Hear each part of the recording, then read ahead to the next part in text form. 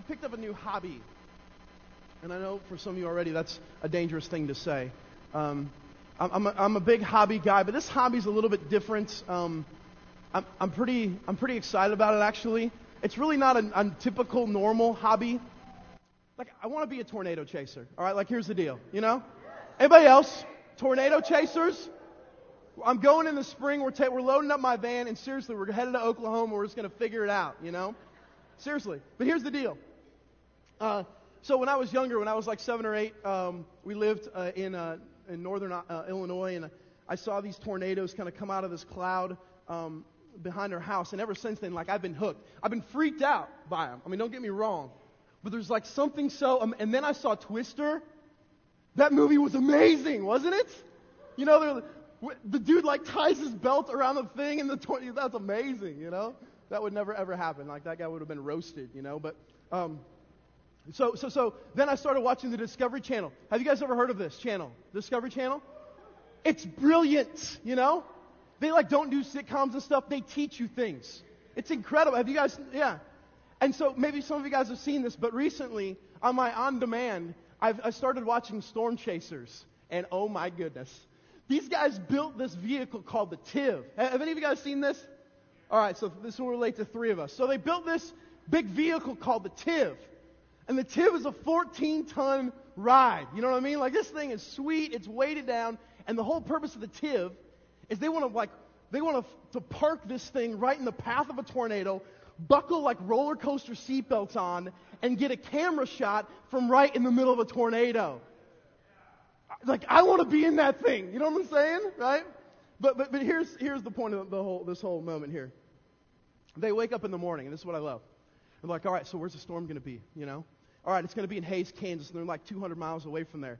So they all load up in all of their vehicles, you know, and all their nerdy meteorologic vehicles, you know, and they head to Hays, Kansas. And here's what's sweet. Like, early in the morning, like, is this going to be the day? Is this the day when we see the big one, the F5? You know, is this the day? Which is kind of strange anyway, because like an F5 like destroys things, and yet tornado chasers get excited about that. There's something kind of weird about that, you know? And so as the day goes along, they get closer to Hays, and like, dude, do you see that cloud, that cumulonimbus cloud? Like, it's huge, you know, and it starts to look blue, and they're getting excited, and they're like, whoa, like, like things are starting to form, and they get closer and closer to Hays, and now it's like 7 o'clock at night, and they've just been sitting and waiting, and it starts to rain.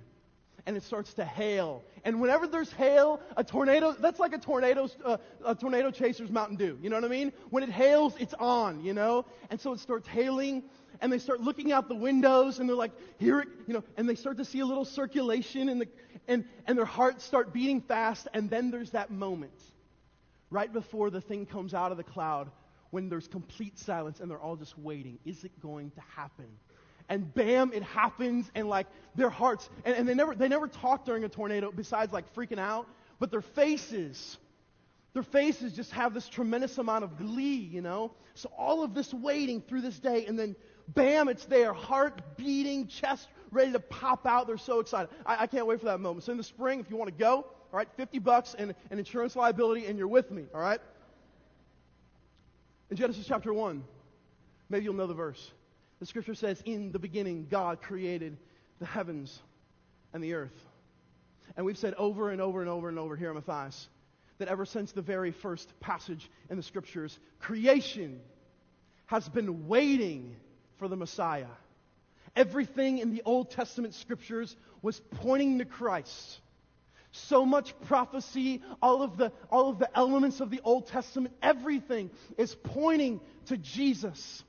So all of this waiting all day long, maybe it's here, and then He shows up.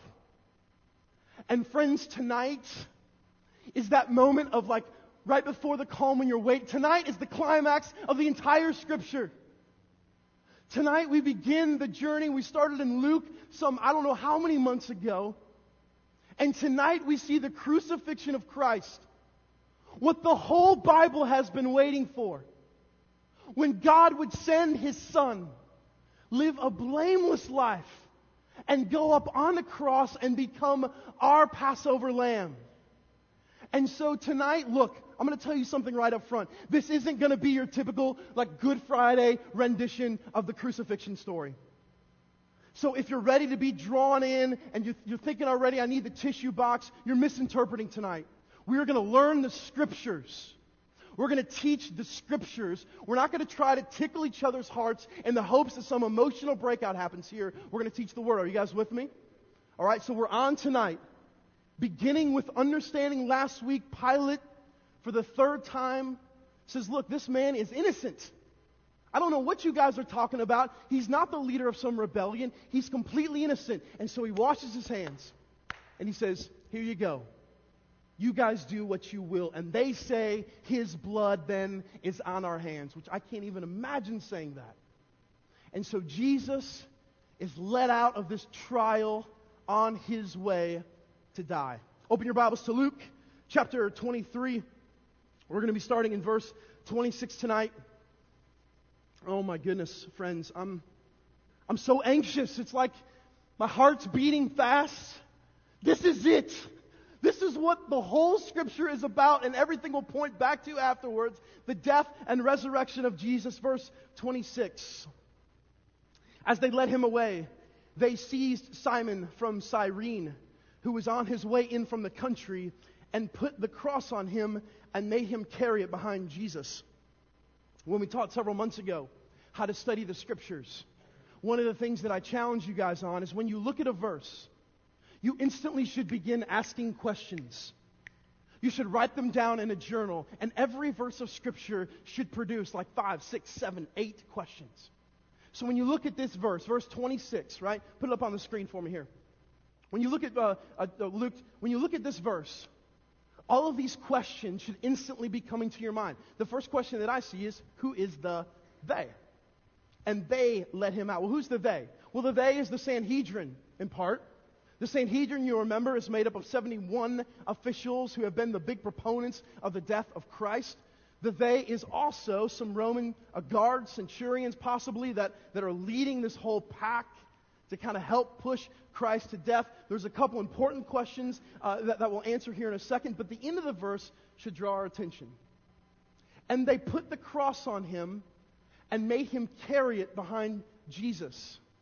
Now, what's happening here?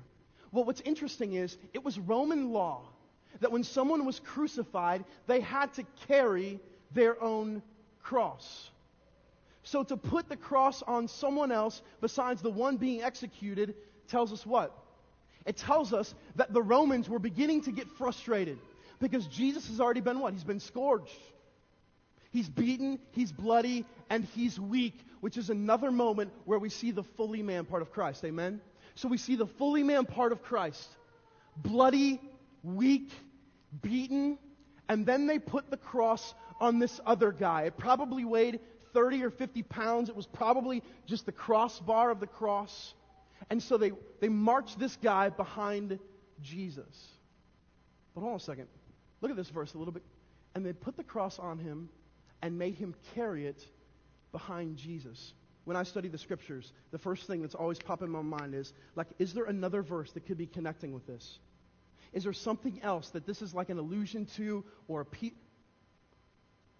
about in Luke chapter 9 when Jesus says that you must deny yourself, take up your cross, and follow me? And so then you start to sit back. You're like, hold on a second. Right here at the very beginning of the crucifixion of Jesus, we see this tremendous picture of what it means to take up your cross and follow him. We'll come back to that. But there's two big questions in this verse. Amen? Right? You're like, you don't even know what we're talking about yet. First, they seized Simon from Cyrene. First of all, where's Cyrene? It's a great town name, right? It's not in Missouri, I'll guarantee you that. It's in northern Africa, in modern-day Libya. Northern Africa, 800 miles away from Jerusalem. That's a journey. You know what I'm saying? Like, I know some of you guys like to walk. Try that one on for size, you know? And why has Simon journeyed from Cyrene? He's journeyed from Cyrene because it's the Passover. And he reaches Jerusalem on Friday. He's probably just walked up after an 800-mile journey from Cyrene. Now, this gets interesting. If you open your Bible and you begin to, like if you get on BibleGateway.com and you type in Cyrene, right? Very, just like that, Somehow the keyboard's exactly at the height of my eyes, If you type in Cyrene, what you'll find is Cyrene is a town that's mentioned at the Pentecost. And Josephus, the ancient Jewish historian, says that there was a Jerusalem center in Cyrene. So apparently, there's this pack of Jews that's around Cyrene, but it's not done there. In Acts chapter 11, we see that Cyrene sends out preachers. So apparently, something happens in Cyrene, so much so that they begin to send out missionaries. They begin to tell people about Christ. Interesting, hold that thought, Simon. Now, what I've realized through the scriptures is not everyone has a name. And especially not everyone has a name and a place. You may think the woman at the well is a name and a place. That's pretty general, The Roman centurion. He had the greatest faith in all of Israel, Jesus said. He gets no name and he gets no place. So for me, a huge question from verse 26 is, why does Simon get a name and a place? Who is this guy? It seems random, doesn't it? 800-mile journey. All of a sudden, the Roman guards grab him out of the crowd and pick him up. Listen to this. In Mark chapter 15, Mark gives us some more indication of who Simon is. It says that he has two sons, one named Alexander and another named Rufus. What were they thinking? No one's named Rufus here, are they? Right? Sorry. Right? Yeah. Now, okay, sorry, yeah. That's just the beginning.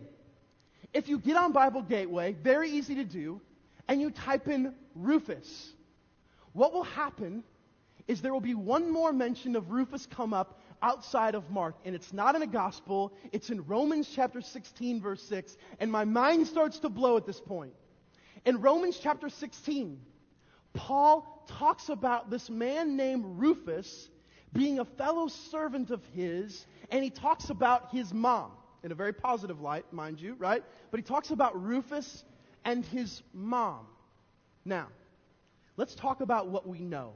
What we know is that Simon is a man from Cyrene. He travels 800 miles to Jerusalem because it's the Passover. He's picked out of the crowd what seems random. The crossbar was put on his back, and he follows Jesus up to the cross. But let's get hypothetical for a moment, shall we? In the scriptures, there is a reason why you would give someone a name, right? You would give him a name because he has some type of image to him. Now, I guarantee you, if you're from Cyrene and you show up in Jerusalem and you walk out and the cross is put on your back, people are like, oh, there's Simon, right? No. They don't know him, okay? He's from a long way away. So he's given a name and a place because somehow people know, especially Luke, who writes many years after the death of Christ, Simon becomes a known guy. Is it possible that Simon walks up, follows behind Jesus, has probably never ever heard of Jesus? Can we agree? He's probably never ever heard of Jesus. He's lived 800 miles from... It was a Jewish center, not a Christian center. He follows Jesus up the path, and no one can tell me, after that experience, the humiliation of walking up, possibly being spat on, that he gets up to the top, hands over the cross, and is like, peace, I'm out of here. No. Simon, agree with me, for at least a few moments, stops and says, who is this guy? There's something different. There's something strange. And he stops and he watches. And this is only hypothetical, but he has a name and a place for a reason.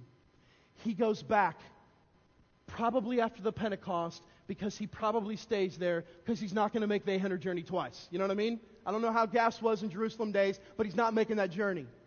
So he stays for Pentecost. He sees fire come down from heaven. And then he goes back and he begins to tell his sons about this man named Jesus. And then his sons, Acts chapter 11, are sent out as missionaries, as preachers, to tell the gospel to the world. And along the way, our man Rufus meets Paul, and Paul calls him a fellow servant. Hypothetical. But we can say this for sure. Rufus travels 800 miles and he's chosen out of the crowd, and that is a tremendous picture of the sovereignty of God. The world would say random, right? He's walked all this way, marches up to the crowd. Roman soldiers like, yep, you. How brilliant is it that God sends this guy on a journey, places him exactly between the people perfectly, and the Roman soldiers look out there and they pick him exactly. There is no room for error with the sovereignty of God because he fulfills his plan. And so he grabs this guy named Simon, and he's given a name and a place in the Gospel of Luke because something happens to this guy. My friends, what we can do is we can celebrate, especially if you're a believer in here, the sovereignty of God. But get the image. He saves us, he's sovereign, and then this guy ends up where? Right behind Jesus, with the cross on his back, headed on the hill to die. What a brilliant picture of the call of you and I's life. What a great picture of the sovereignty of God. And if we miss that for a moment, then we miss an opportunity to say Jesus is King. This guy has a name and a place, my friends, and I believe it's because God's mighty hand chose this guy out of a crowd to follow Christ. The scripture goes on in a telling way. A large number of people followed him in verse 27, including women who mourned and wailed for him. Any women in here tonight? Any females?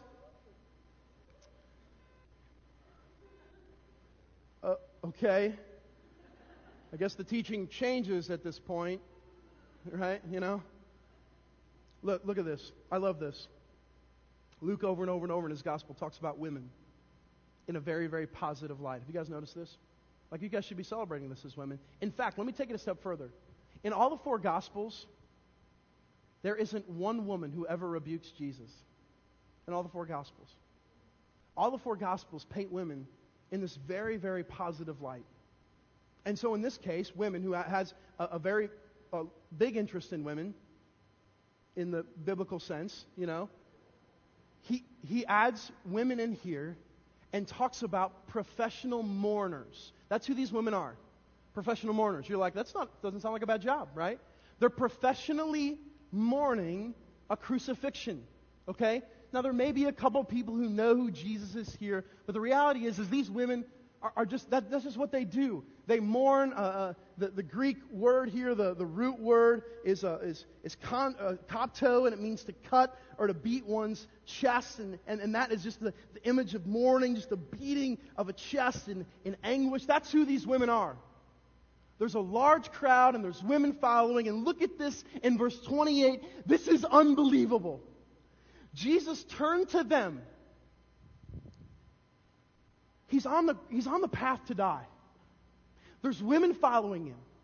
And he turns to them and he says this: "Daughters of Jerusalem, do not weep for me. Weep for yourselves and for your children. For the time will come when you will say, 'Blessed are the barren women, the wombs that never bore, and the breasts that never nursed.'"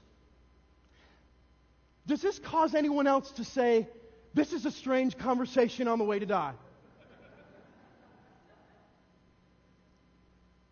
He's beaten, he's weak, and he looks back, and because Jesus never gets distracted from the will of God, he sees a moment to be who he is, and that's a prophet.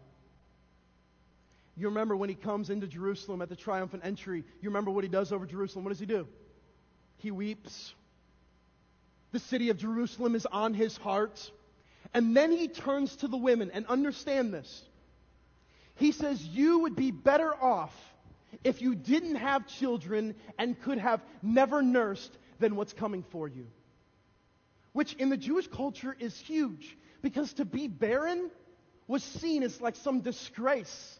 That God had looked down upon you because of some sin in your life, and so because of that, He would keep your womb infertile. You guys will remember in Genesis over and over and over, how many characters did we see that was barren? And that was a struggle, right? And then eventually God would bless them. It was a crazy journey. He says you would rather not ever having had kids and not ever having been a nurse, which is a crazy thing to say. Why?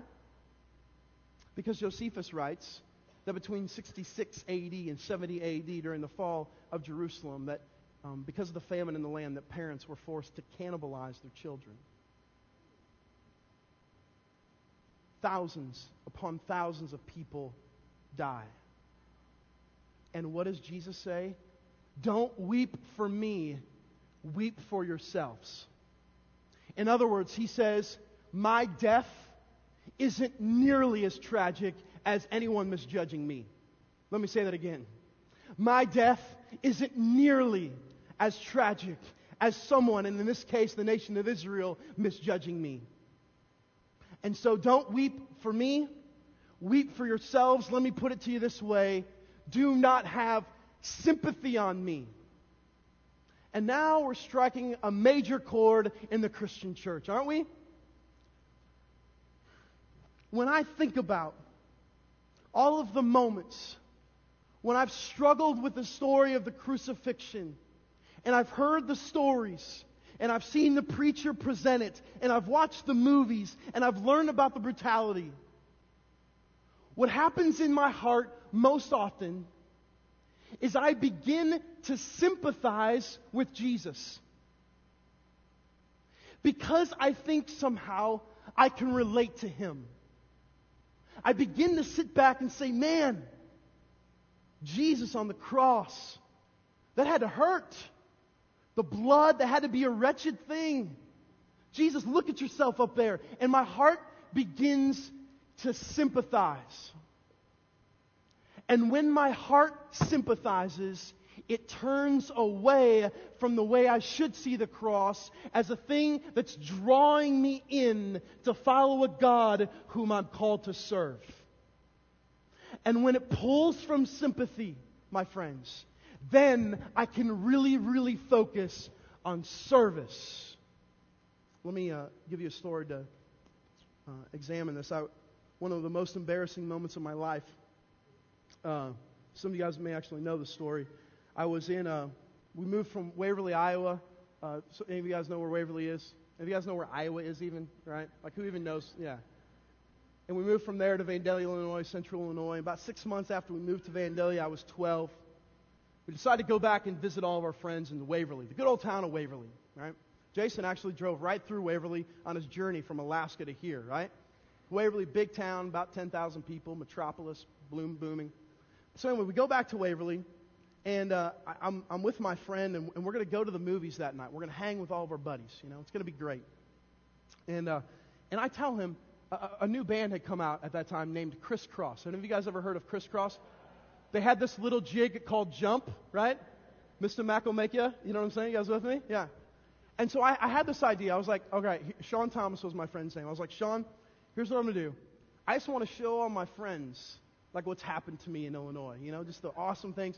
So I'm going to dress like Criss Cross. Well, for those of you guys know what Criss Cross dressed like, they turned their clothes inside, like the back was in the front, And so I get in the car, and I'm feeling cool, seriously. My buddy was like, dude, you can do it. So I'm flying solo, flying solo to the movies. There's going to be like 10 friends of mine, my old buddies, like I can't wait to see him. Jace Johnston, just a money name, a great guy, blonde, just awesome dude. And so I show up, I get out of the car, and I start to reach out my hand to start to give my boys some love. And have you ever been looked at like you're like an alien, These guys, like they started stepping back from me. You know what I mean? They're like walking away. And I just, literally, that night was the last time I talked to any of them. All right? I never talked to one of them, and I never talked to one of them after that. Like, I can just imagine the gossip. What kind of water does Illinois have? You know what I mean? Like what is that, In my desperate attempt to relate to these guys, I failed miserably. And when it comes to the ideology of Christ, Our desperate attempts to relate to Jesus will always fail. We confuse passages that talk about Christ coming in human likeness, Philippians. And we begin to think that because He related to us, that somehow we can relate to Him. And when we start to connect that relatability, it's when we create the boyfriend, best friend Jesus, and then we begin to sympathize, and then we're pulled away from serving a king. Put up the Hebrews passage. Hebrews puts it this way. I love this verse. Hebrews chapter 2, verse 17. For this reason, He had to be made like His brothers in every way, not His brothers be made like Him, in order that He might become a merciful and faithful high priest in service to God, and that He might make atonement for the sins of the people. Because He Himself suffered when He was tempted, look at this, He is able to help those who are being tempted. This is one of the promises of Scripture. Because He went through it, that He can be our helper. When you flip it, do you understand what you're saying? I can be Christ's helper. Tonight isn't about relating to Jesus. It isn't about sitting back and having sympathy for Christ on a cross. He specifically tells these women, do not weep for me, weep for yourselves. Do not have sympathy for me. Weep out of brokenness because of my atonement for your sins. Do that. Weep out of an awe for my obedience of the Father. You can weep for that. Weep for how I would be obedient to God, even death on a cross. You weep for that. But not for a moment should you look at me and say, oh, bloody Jesus, I can feel your pain. No, you can't. And no, you never will. And at this point, we would say, well, what happened to Simon? Simon walks up the hill, the cross is taken off of his back, and Simon doesn't die. But what he learns is that as you follow Jesus, there is suffering. It's not relating to Christ, it's suffering. Scripture says it's sharing in the, what's the word? Fellowship with His sufferings. And that's the brilliance of our call to serve and not to sympathize. And so, my friends, for the rest of this journey through the crucifixion, it's time that we separate our emotions from our view of God. And we get this mindset that that's the God I'm called to follow and to serve.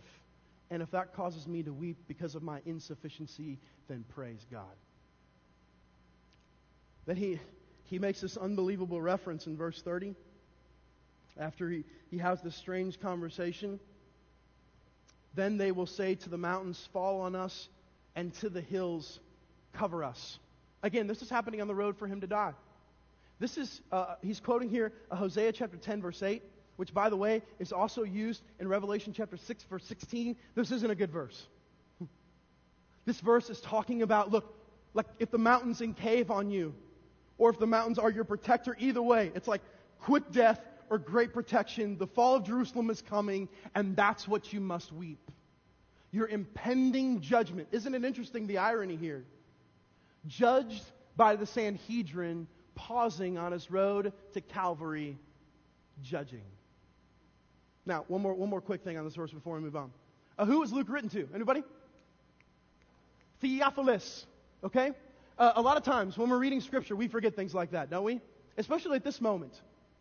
If you're Theophilus, you would have received this letter. And you would have been reading it. You remember who Theophilus is? Who? He's a Roman official. So as you're reading this, page by page, probably drawn in, right? It's like one of those books that you can't let, like what's going to happen next? At this moment, Theophilus is reminded, oh yes, Jesus is a prophet. He sees and speaks things that will happen in the future, and so far, they've always proven true. So don't forget that this is a letter written to a specific person on Dr. Luke's case for Christ to Theophilus. Are you with me?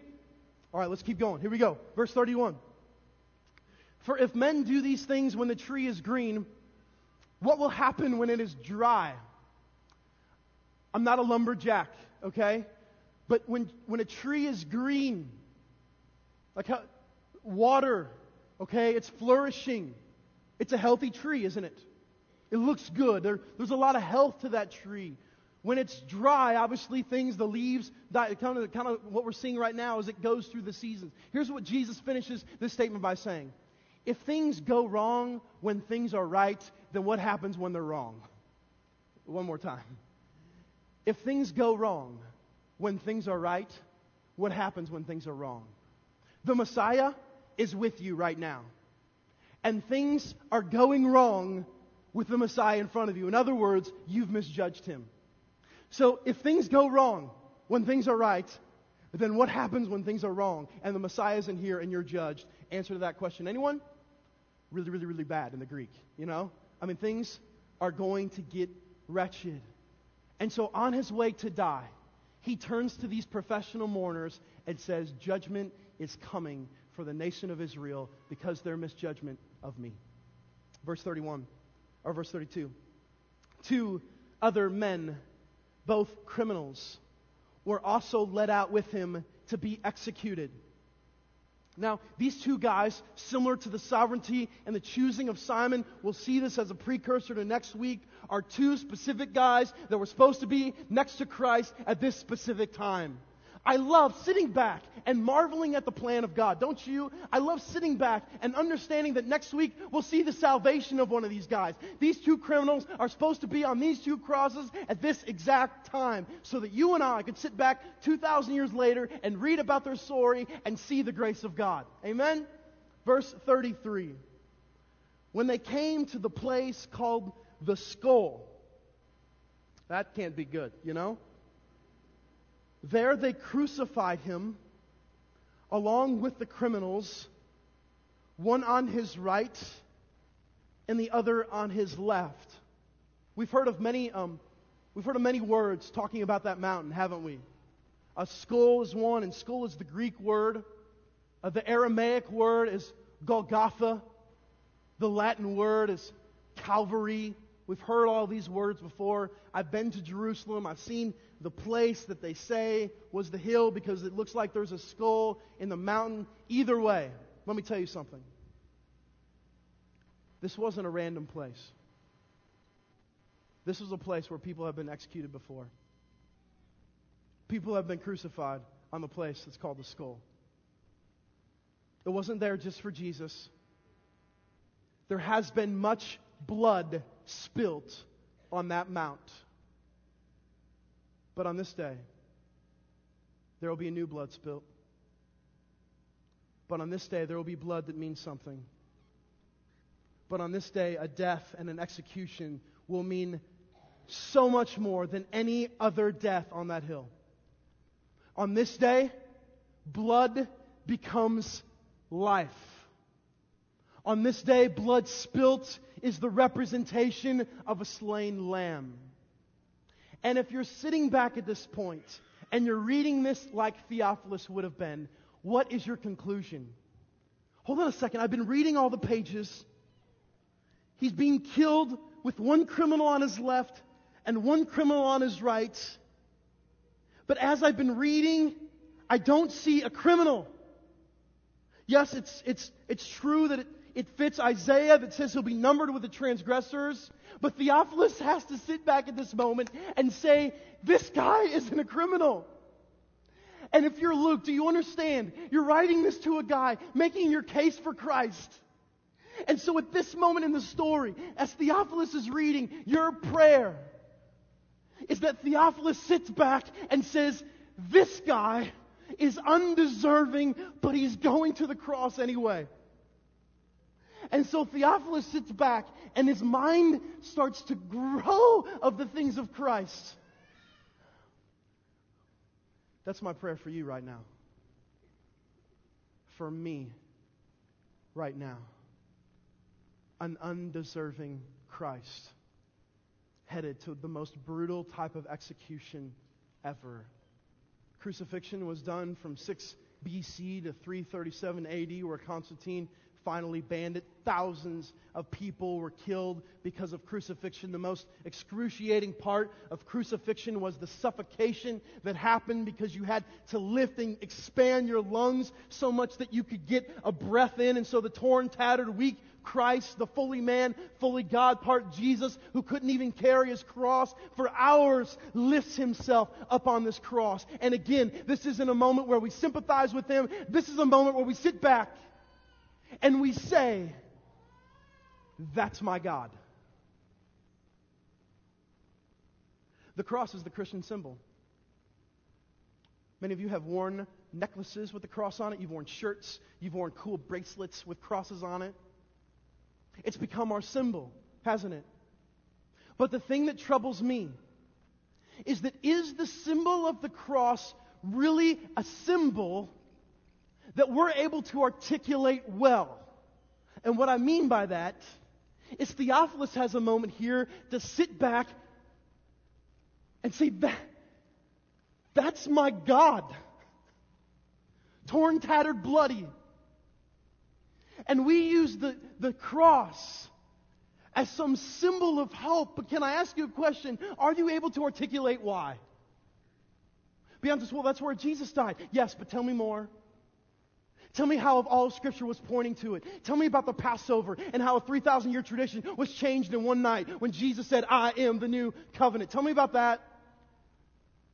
And you could say, well, the cross is foolishness to those who don't believe. Exactly. That's why the world needs to see a bunch of believers who are looking to a cross with a guy on it who's torn, tattered, and bloody and say, that's my King. That's my God. Well, what do you mean? He's torn, tattered. Yep. That's him. Numbered with the transgressors, undeserving, and obedient to God day by day. That's my God. And then, verse 34 happens. The famous verse. Jesus said, Father, forgive them, for they do not know what they are doing. And they divided up his clothes by casting lots, which is a fulfillment of Psalm 22:18. If I'm Theophilus and I'm reading this, I sit back and I say, whoa, whoa, whoa. Father, forgive them, for they know not what they do. That's not a criminal. That's not a criminal whatsoever. That's an innocent king on a cross displaying in a prayer why he's on the cross. And if you're Theophilus, all these things are going through your mind. Yes, Luke, I remember you've been teaching me through some different understandings that Jesus is the high priest. And so no longer do I just get to go into the Holy of Holies one day of the year on the Day of Atonement. Now, because Christ is my intercessor, I can go through Christ to God all the time. This is the great picture of the intercessory of Christ. Father, forgive them, for they know not what they do. Forgive their wretched hearts, they need it. Have grace on their souls, they need it. I don't deserve death, but I'm doing it in obedience to you so that all of these wretched hearts might taste forgiveness.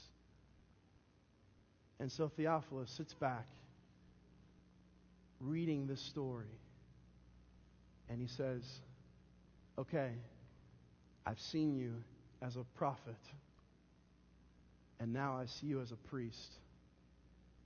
But as Theophilus closes the letter at this moment, he has to ask, is he my king? Is he my king? It's the same question that you must wrestle with here tonight. It's one thing to see a torn and tattered preacher. It's another thing to see a bleeding priest. And it's a whole nother thing to see a king. It's a whole nother thing to say, oh, how I pray that I'm Simon. What do I mean by that? When your heart moves from sympathy and you understand the call to serve, and we view Christ in proper light, here's what happens, is then we say, I get to follow Christ bearing my cross. Our language changes from have to, our language changes from need to, our language moves to I get to. Oh, the privilege of following Christ with a crossbow of a cross on my back, following His every step. Oh, the blessing of suffering. Oh, the joy of salvation.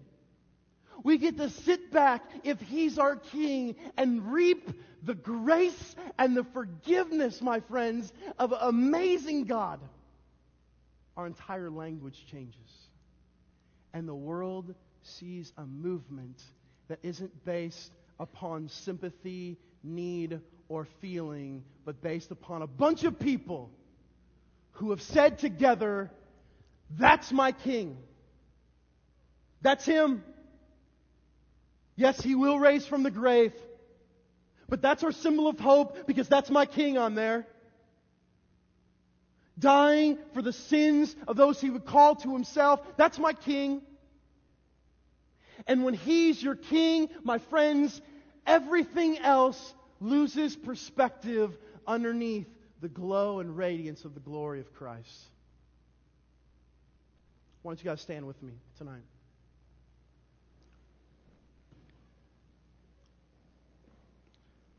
Craig, can you just turn all the lights off for me?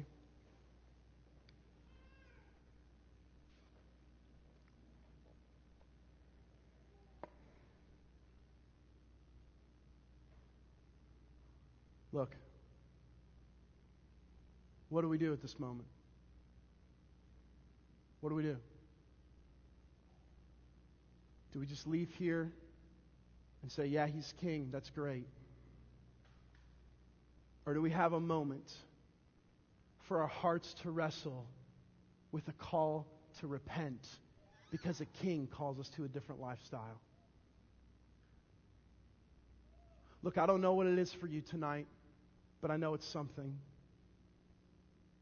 There's some of you men in here that are deeply struggling with lust, the grip of pornography, daily living in the shame, and unable to serve because the shame is so intense. And so, yeah, you may say the right things when you're around everyone about the fact that He's King, but when you're all by yourself in your lonely room, what you're communicating is, I'm the King. My flesh rules.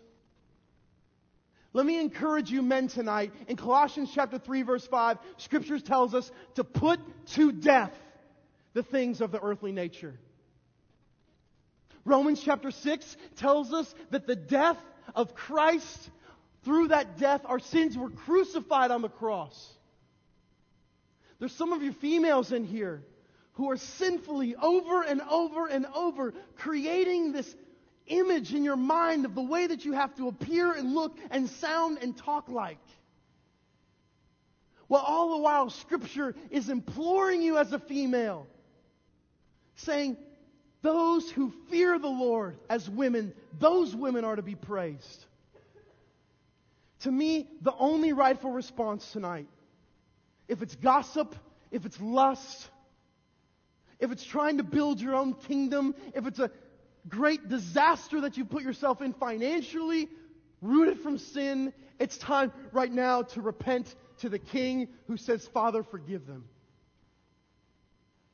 And when we would get to sit in this room tonight and say, oh, that we can have forgiveness,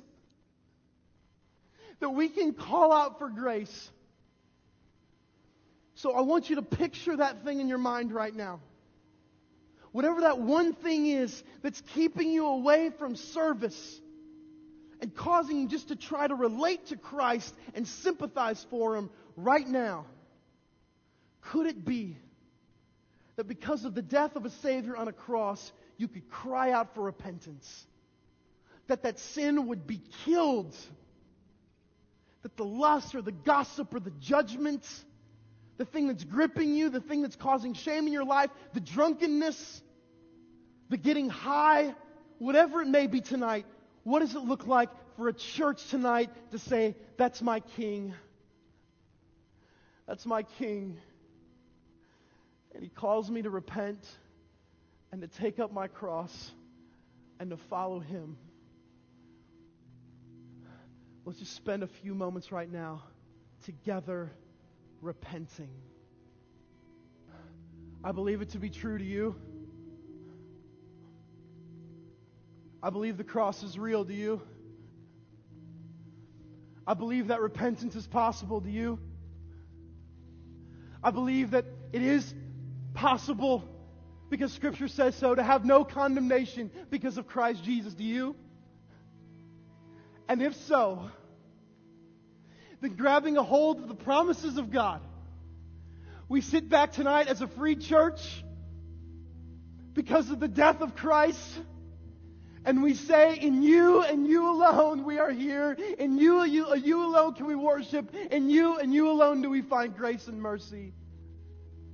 So church, let's worship shameless, Spirit-filled, blood-bought King followers.